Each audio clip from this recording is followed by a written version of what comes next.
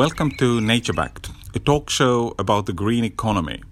My name is Tarmo Virki, and today my guest is Rod Matthews from Brevian Energy. We will be speaking about microgrids. Hi, Rod. Welcome to Nature Backed. Thank you for having me. I really appreciate you having me on your show today. Tell me in a few words, what do you exactly do? Well, I have a company that we founded called Brevian Energy, and we are a microgrid solution provider for commercial clients. And what that is, really, we combine various generation technologies like solar, advanced battery systems, hydrogen fuel cells, wind turbines, geothermal, and we take a mixture of all of those, or some of those components, put them together with advanced control systems, and we generate power through all these renewable sources for our clients, be that individual company or a property or a community, or in a lot of cases, we're looking at utility scale projects to do that with. Okay. In a few words, what's the kind of location? You across US in some certain state, becoming global? Right now, we are in San Diego, California right now. And unfortunately here for San Diego, we have the highest utility rates in the entire United States. So our electric costs are, phenomenal. Number one, we have what's called time of use. So we don't get charged a flat rate. We get charged a variable rate depending on the time that we use it. And that time from like 4 o'clock p.m. to 9 o'clock p.m., which is the time where everybody's home, everybody's watching TV, everybody's cooking and doing laundry, you're paying maybe 5 times more than you'd be paying in the daytime for your power. Yeah. So we're looking at ways to help make power much more affordable for people, much more resilient, because you are generating it yourself. So you're not relying on the grid. So when the grid goes down, a lot of times you don't even know about it. And for us, one of the key things is to make it much more responsible, meaning we are reducing those greenhouse gas emissions. So that's really important to what we do. Absolutely. And I think microgrids in general are having that impact, mostly using solar and other kind of renewable energy sources anyway. Absolutely. So the impact is significant. I think looking kind of beyond San Diego, probably a lot of listeners are struggling with the similar challenges, that the power prices are really, really high, and the kind of timing of the consumption is linked directly to the price. Absolutely.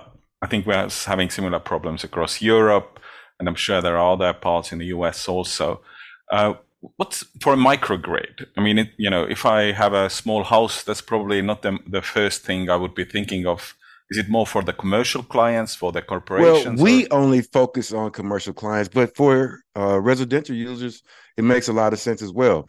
We have right now in California, we have what's called net energy metering, where there's an agreement with the local utilities that if you have solar, you produce solar and you're not using it, all the excess solar, you sell it back to the utility company at about 85% of what the retail rate would be. So that's net energy metering 2.0. They just changed it to net energy metering 3.0, where now you get paid, mere pennies on the dollar. Wow. You're selling it back to them at wholesale rate. They're selling it to you at retail, and you're selling it back to them at wholesale rates. That's crazy. So they have really disincentivized it. So now, instead of you looking to get credits for your excess power, we say all that excess power, you bank that into a battery. And you have a system that has the intelligence to do what's called peak shaving. So at that time of 4 o'clock to 9 o'clock p.m., when your rate is the highest, you can have the ability to shift your load to your battery systems, so you're not pulling from the grid at those high times, saving you a ton of money. The similar situation in Northern Europe means that from roughly that time when people come to home, the biggest energy use is probably sauna. But that's not probably in San Diego so big deal, right? No, not really. Uh, in Ours is addition, air conditioning. It gets pretty hot here, in true, some of our true. locations. So yeah, AC, and then in those winter months, heating and heating. So heating and cooling are really our two major consumptions Mhm. because of the climate that we have here. I assume that most of your kind of installations are firstly solar, but how much of the other technologies you are having Like I say, installed already today? right now, primarily we're doing solar and advanced battery systems and advanced control systems, but we're doing projects that include the hydrogen fuel cells, that for projects that require base load power, Hmm. because there's a natural gas component to the hydrogen fuel cell products that we deliver. Mm. Um, it does, however, still uh, reduce the amount of greenhouse gases about by at least 50% and going in that way. But there is still some component of that. Of course. But there's that resiliency factor because the natural gas infrastructure is all underground, so it's not susceptible to weather and all Mm. those kind of problems. Mm. In times where people have loss of electricity, they never have loss of natural gas per Mm. se. So because it relies on that, it's much more resilient, and we can offer that as true base load power as opposed to the somewhat sporadic nature of like wind or even the sunshine. Mm.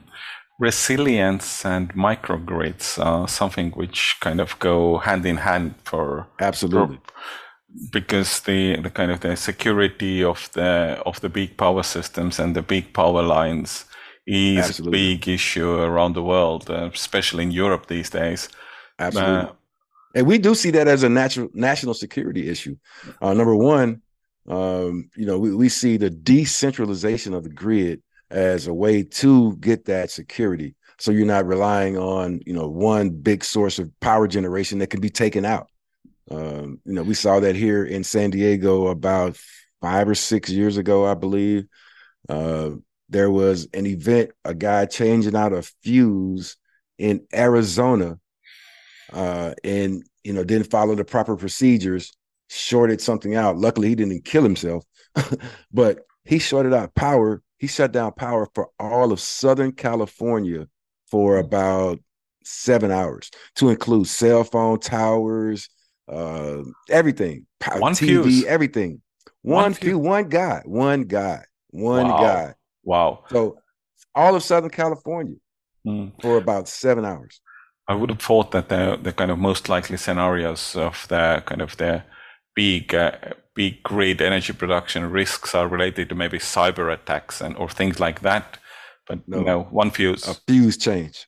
Wow. I mean, the Yeah, human that factor guy is was so always, lucky. Yeah, yeah. that guy was so lucky he didn't kill himself. Mm. What about the kind of, the company size today? How big are you guys? Well, right now we have 6 full-time employees, and we have a number of outsourced 1099 Mm. employees. Our installation crew, they are 1099 for Mm. us. Well, 1099 being they are like contract employees, they're not full On the payroll. employees of the company. Yeah. So that allow us to be nimble and really scale. And then we have an association with an organization that allows us to perform installations really anywhere in the country. Mm. We can scale through that. So we're looking to grow our products. Have been well received in the market. I think by us kind of branding ourselves as the microgrid specialist as opposed to just solar people, I Mm. think gives us really a leg up Mm. because we have a more compelling story to tell. Uh, So we see growth really in our future. how about kind of microgrids in general?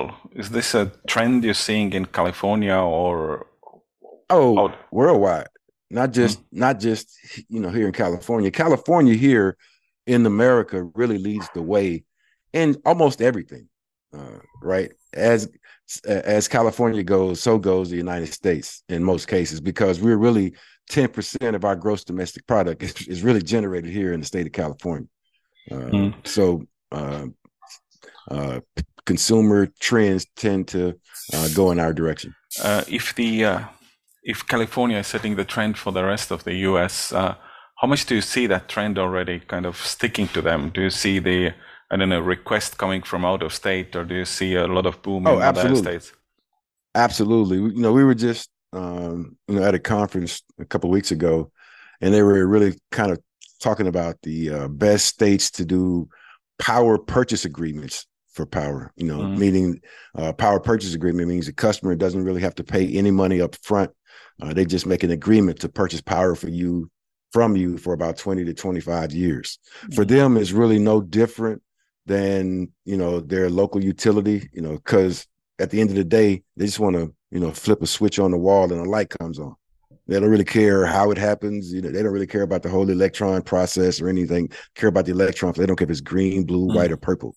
mm, But when they turn on that light and it comes on, and then at the end of the month, they get a bill that's like a third to 50% less than what they were getting before. mm. I mean, everybody's happy in that regard. Exactly, exactly. The what I wanted to ask, the typical commercial client, what kind of companies they are? Are they big factories, or are they Well, more like it stores or? varies.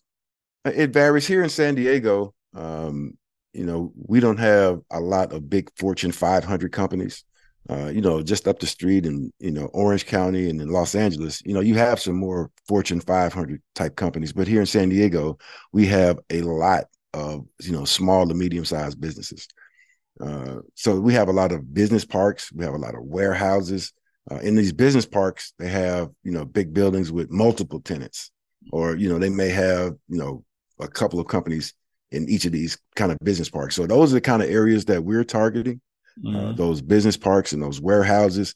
One, if you have operations that go around the clock and you operate during that 4 o'clock to 9 o'clock p.m. period, we've already discussed how mm, costly that could be.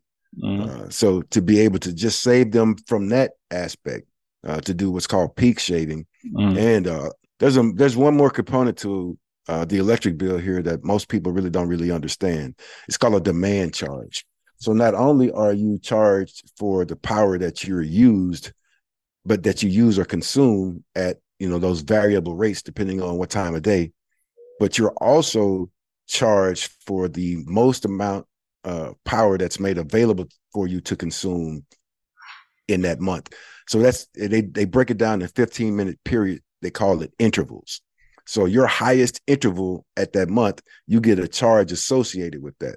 So let's say you're only home 2 days a week, but those 2 days a week you are home between 4 o'clock and 9 o'clock p.m. and you turn on everything. You play guitar, you turn on all your amplifiers, and you turn on all 8 TVs and your washer, your dryer, and all that, all at the same time. But you have a neighbor who they're an older couple. They go to bed about 5 o'clock every day. They barely watch TV, but they're home every day. During the daytime, they're all watching their TV and all that. mm, You're only home 2 days a week between 4 and 9. When you get your bill at the end of the month, it's probably twice what they pay, just wow. because of the variables that we talked about. Mm, Because you turn on all of your stuff when you come home, so that demand, the power that's made available to you, there's that demand component that we talked about. mm, But also, you're consuming your power at the highest time of the day between 4 o'clock and 9 o'clock p.m.